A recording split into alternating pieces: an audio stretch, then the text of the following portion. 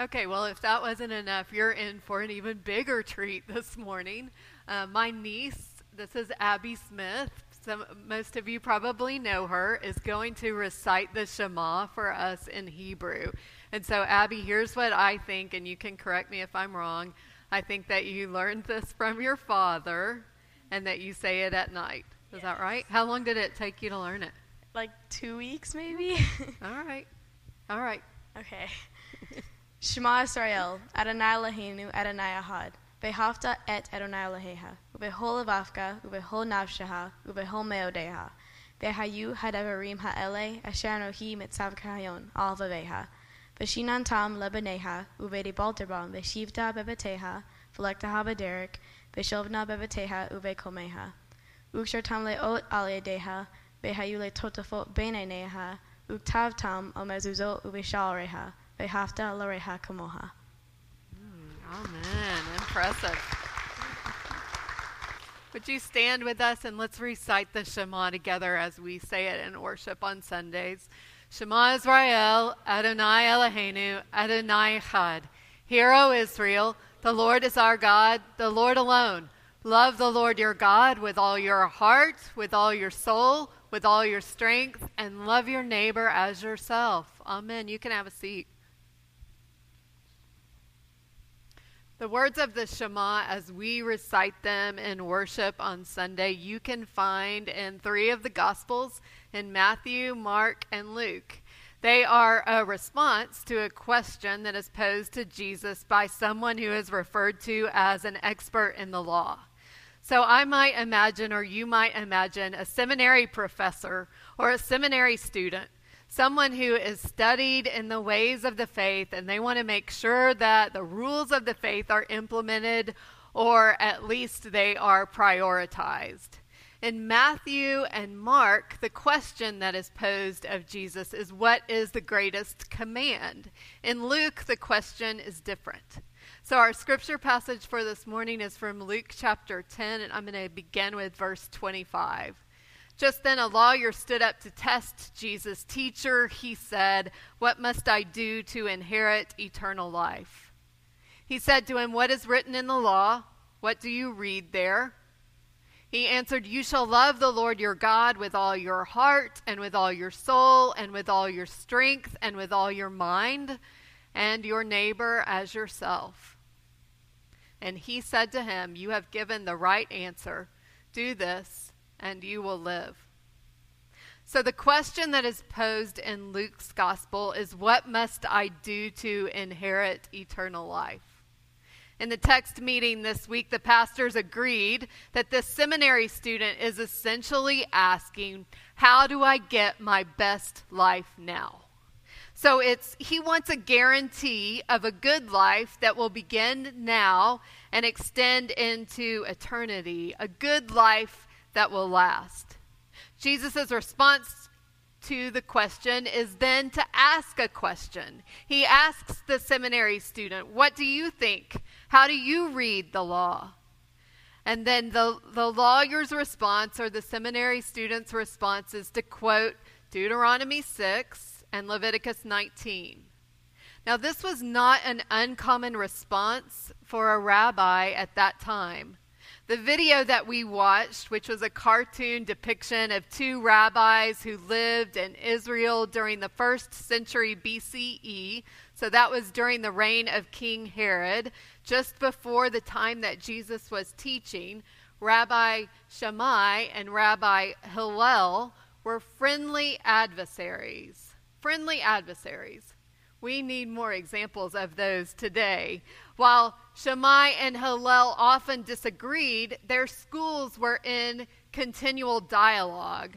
They weren't hoping for the extinction or the annihilation of the other. Instead, they both knew that the tension that existed between them made each of them stronger. They were friendly adversaries. So when they were asked the question of how do you read the law, what's the priority in the law, Hillel, who is referred to as a realist, he was the second rabbi in the video, would answer just as the lawyer answers Jesus.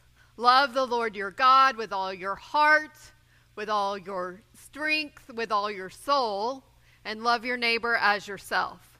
But Shammai, who is referred to as an idealist, would answer the question, love the Lord your God with all your heart, with all your soul, with all your strength, and then be holy, as God in heaven is holy.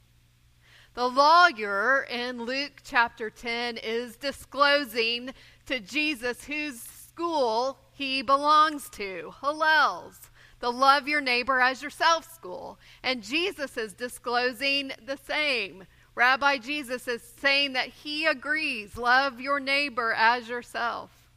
One of the ways that this particular disagreement between Shammai and Hillel was resolved in subsequent years was to say that in this life, in the here and now, the priority is to be about love of neighbor. But in the life to come, the priority will then be holiness, being holy as God is holy. Jesus knows what his disciples need in the here and now that will provide sustaining life. The answer to that question is love. Love is to be the guiding principle. Love is what the disciples need. Love is what you and I need. A story is told of Desmond Tutu, who was teaching at Emory University in the early 1990s. This was after he had done some work on the Truth and Reconciliation Commission in South Africa. Students who were in his class said that the theme of love provided the context for every single class, and they began to complain.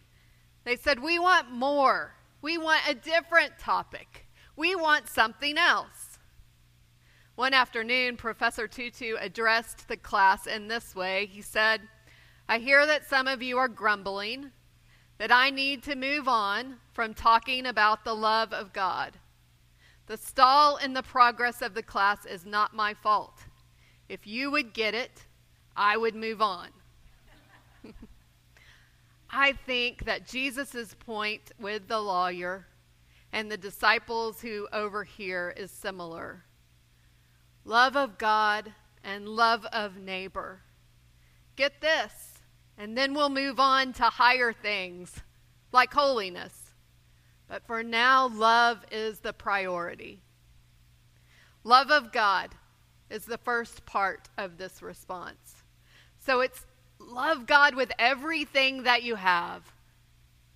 No compartment of your life is to be withheld. It all belongs. All of who I am, all of what I do falls under God's claim. And the second part of the greatest command is love of neighbor. In Matthew's gospel, when Jesus is asked by the seminary student to name this greatest command, he bridges the two commands with the words, the second is like it. Which is to say, you can't love the Lord with all that you've got and not love your neighbor well. The two are one and the same. I was listening to a podcast this week where conservative pundit Eric Erickson was talking about how he and his family were not only criticized, but they were attacked in 2016 when he publicly said that he would not support the president. 3 men appeared on his front porch, the front porch of his house, to intimidate him. His kids would come home from school many days crying because people at school had told them that their father was wrong, and they were even chased through the grocery store one afternoon by a man who was telling them how much he disagreed with their father. But the most startling thing that Erickson had to say in this podcast was that when his wife was telling her own Bible study in her church, that she herself had been diagnosed with lung cancer and asking for their prayers, when that Bible study ended, when it concluded, one of the women in the study approached her and said, I'll be praying for you, but at the same time, I'd like to slap your husband across his face. And that wasn't the only church member that went after the Erickson family. So they stopped going to church for a while. Atlanta pastor Don McLaughlin has written a book that is titled Love First. Love First. And in it, he reminds that the first letter of John in the Bible says, perfect love casts out all fear. However, he wonders if perfect fear hasn't cast out all love from the church. I don't know if that's the case, but I think we better check, because we sit in a pretty fearful climate in 2018. McLaughlin's book is a reclaiming of love as foundational for the church, which is what we believe that the Messiah taught. And it's an important part of why we recite the Messiah's version of the Shema every week, because we believe that love is to be first. Love is the priority. Love is foundational. When you don't know what to say, when you don't know what to do, choose love. Love is the right course. Love contains the right words. Love is to define us. You know, too often my impulse to define myself is by what I dislike or what I hate. That's a rough place to start. To begin to define myself by saying, well, I'm not that, and I'm definitely not them. Rather than starting with the very thing that the two great commands have in common. We are to be for God, and we are to be for our neighbor.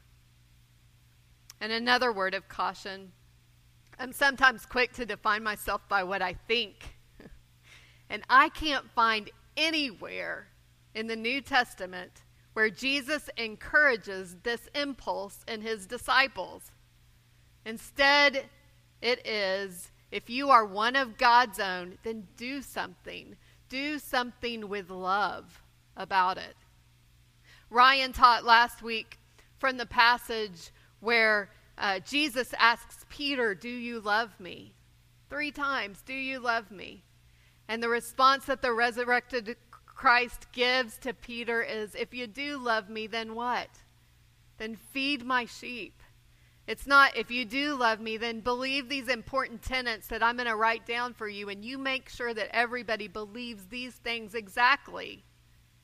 No. It's feed my sheep. It's love other people. Age has helped me on this. When I consider what I believed, what I thought 20 years ago, well, either those thoughts or those beliefs were incomplete, or my thinking and my beliefs has completely changed, because thinking changes, but belovedness does not change. And so understanding ourselves to be loved and acting out of that love is always, always, always the right way to go. My children are no longer little. They are teenagers and young adults. And I've learned, I think, by parenting the first child the wrong way. Oh, poor oldest children. I've learned that the best parenting stance is to be curious about what my children think and how they think, instead of being afraid that what they believe or how they think might be wrong, because thinking changes. What we believe shifts, and we grow in our understanding. What doesn't change, what doesn't shift, what will help them to see the world more accurately is my love for them. And so I want them to know about that love, and I want them to know about God's love for them. Progressive political pundit Sally Cohn was told by people who work for Twitter that she has the worst internet trolls out there. The very worst internet trolls. And so what she did was she decided to sit down and call them up on the telephone. Not to attack them, but instead to connect with them, to talk to them about what they had written, what they had posted on the internet. And she concluded 2 things from her conversations with her internet trolls. One, she said that no one thinks that they are mean or hateful, not even internet trolls. She said we think that we are attacking someone who is mean and hateful, but we don't think that we are mean or hurtful. And the second thing that she said is that we believe that no one is paying attention to what we're posting online. She found that often what is behind hurtful comments is really deep pain, difficult illness, broken relationships. Something that would respond to a little care, a little compassion, reaching out and connecting in love.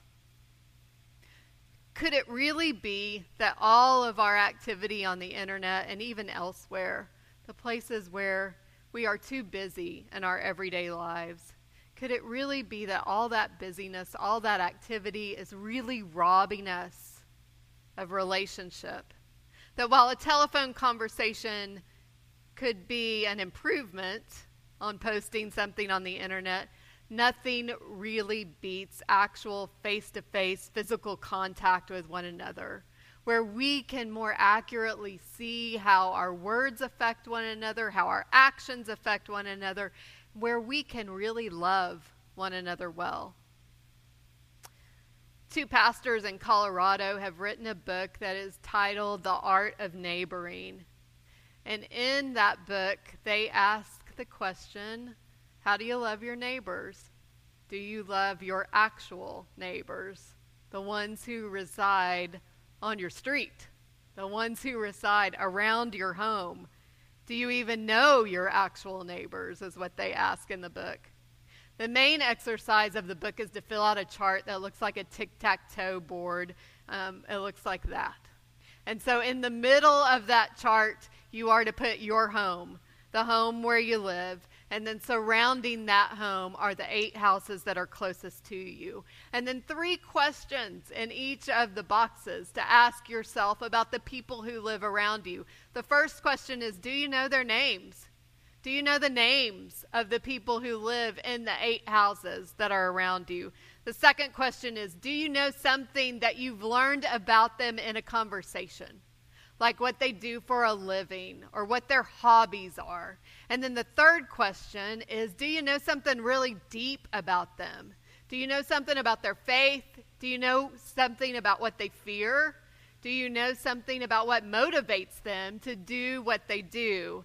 And so the pastors who wrote this book called The Art of Neighboring say that in teaching this particular concept, they have learned that 10% of us can fill out the names of all eight homes that live around us. And that only 3% of us know something conversational about our neighbors. But here's the kicker, here's the clincher. Less than 1% of us know something deep about the people who live in the homes that sit closest to us. There's a scripture passage that was brought to my attention a couple of times this week. And when I hear a biblical principle or a scripture passage in repetition, my ears perk up because I know it's important and I'm supposed to pay attention. And the scripture passage that I heard 3 times this week was Jeremiah 29, verse 7, which says this: seek the welfare of the city that you are in, because when it prospers, you prosper. Seek the welfare of the people who are around you, because when they're doing well, then you're doing well. All of us have a place. All of us have a home. And we are called to live out our faith in the places where we reside. The best way to care for your place, the best way to care for your home is not with good landscaping or proper updates to the structure, but the best way to care for your place is to care for the people who live in that place and the people who live around that place, to love those people well. Would you pray with me? Lord God, you are ruler of the universe. You have created this world and everything in it, and you continue to create. You love us well. We seek to return love with the whole of our being, with our heart, with our soul, with our strength, and our mind. We want your love to reverberate into every compartment of our lives and to extend and echo out into all our relationships. Each of us has a place or a home. So, Lord, I ask that you would bless the homes that are represented here today. Would each of those homes be and become a haven of peace? And use all of us to bless our neighbors. We ask this in the name of Yeshua, who instructs us to love all and to love well. Amen.